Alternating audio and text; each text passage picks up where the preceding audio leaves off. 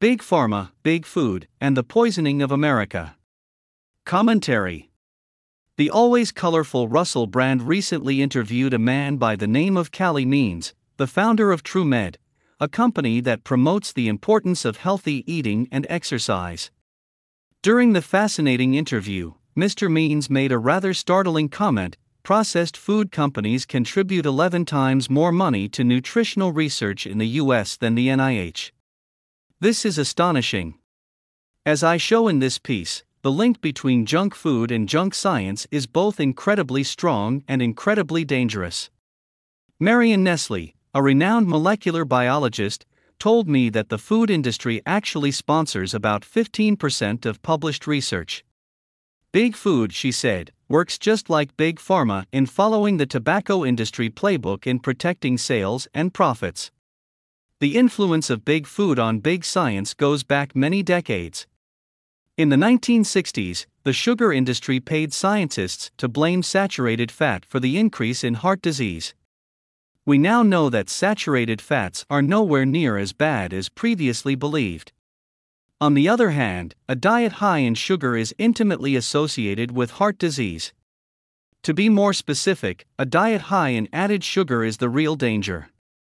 Contrary to popular belief, even leafy green vegetables like spinach, kale, and watercress have a little sugar.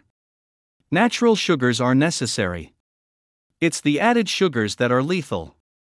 That's bad news for Americans.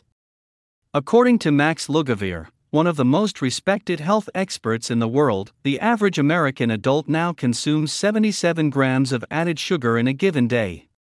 That's about 20 teaspoons of pure, unadulterated poison. Rather worryingly, studies show a strong association between diets rich in sugar, increasing waistlines, and a decrease in brain volume. Americans, it seems, are not just getting fatter. They're also getting dumber. If we agree that a country is only as healthy as its people, then the United States' future looks rather bleak. If you're in doubt, let me point you in the direction of the country's children. Nearly 20% of adolescents in the United States are living with prediabetes, a condition that increases their risk of developing cancer, type 2 diabetes, kidney disease, heart disease, and stroke. These children are also at risk of developing Alzheimer's disease, the most common form of dementia, that is sometimes referred to as type 3 diabetes. Reputable researchers argue that Alzheimer's is a metabolic disease. The consumption of added sugar fuels this disease. Interestingly, cancer, kidney disease, heart disease, strokes, and obesity are all tied to metabolic dysregulation. The root cause of this dysregulation? Food. Don't expect the mainstream media to report this though. For years, we have been fed lies by prominent, mainstream media outlets.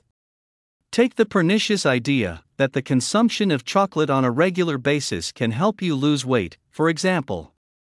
Let's be clear, an occasional piece of chocolate, be it milk chocolate or dark chocolate, is not going to ruin your health. However, the idea that regular chocolate consumption is compatible with a healthy lifestyle is simply false.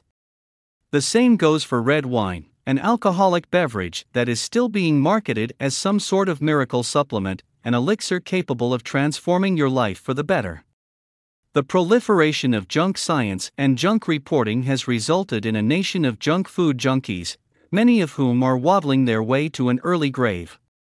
By 2030, 1 in 2 Americans will be obese. Think about that for a second. Half the country won't just be fat, they will be extremely fat.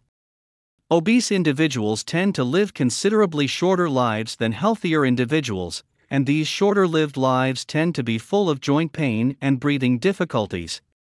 Don't worry though, Big Pharma has the solution for the obesity crisis. It's called Ozempic, a supposed miracle drug designed to help people lose weight. However, as Dr. Peter Attia has warned, not all weight loss is healthy. Shedding excess fat mass is certainly a positive, but shedding lean mass, which includes muscle and bone, is associated with poorer health trajectories and reduced lifespan. Ozempic, a once-weekly injectable medication, appears to result in the shedding of lean mass, according to the respected medical professional. Moreover, this is an injection that needs to be taken for the entirety of one's life. If an individual stops taking the medication, there is a very high chance that they will put all the weight back on. Big Pharma is not in the business of creating cures. It's in the business of creating customers for life. During a recent debate over Ozempic, the aforementioned Means, who I reached out to before writing this piece, clashed heads with a Harvard doctor by the name of Dr. Chika Inekwe. The academic argued that American taxpayers should subsidize lifetime obesity injections for teens.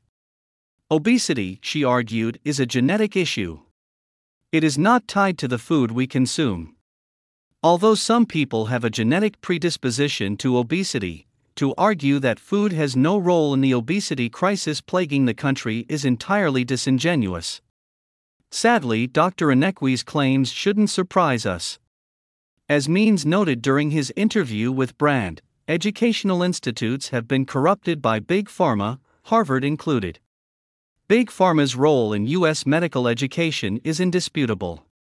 As Dr. Priscilla Vu and Dr. Rejul Kshirsagar previously noted, upon entering medical school, students are subjected to a barrage of advertising that inevitably leads to a physician-industry connection that can be harmful to our healthcare system.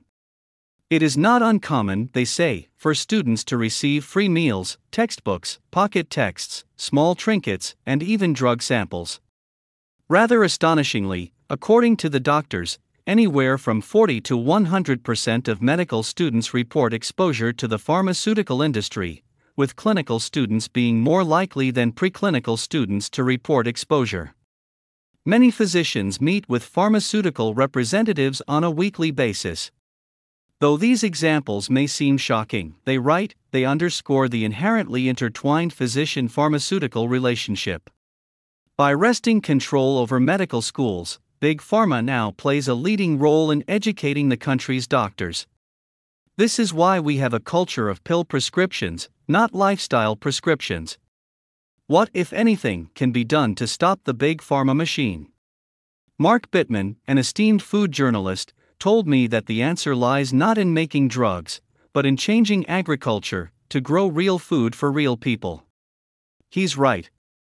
Sadly, though, the United States now accounts for close to half of the global pharmaceutical market. Today, the global pharma industry is worth $373 billion. By 2030, it's expected to be worth about $856 billion. Unless a miracle occurs, we should expect more doctors to become glorified drug pushers and more American citizens to become ill.